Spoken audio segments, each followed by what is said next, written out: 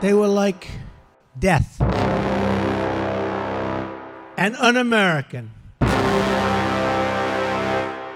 Un-American. Somebody said treasonous. I mean, yeah, I guess why not? You are now the epitome of what un-American is.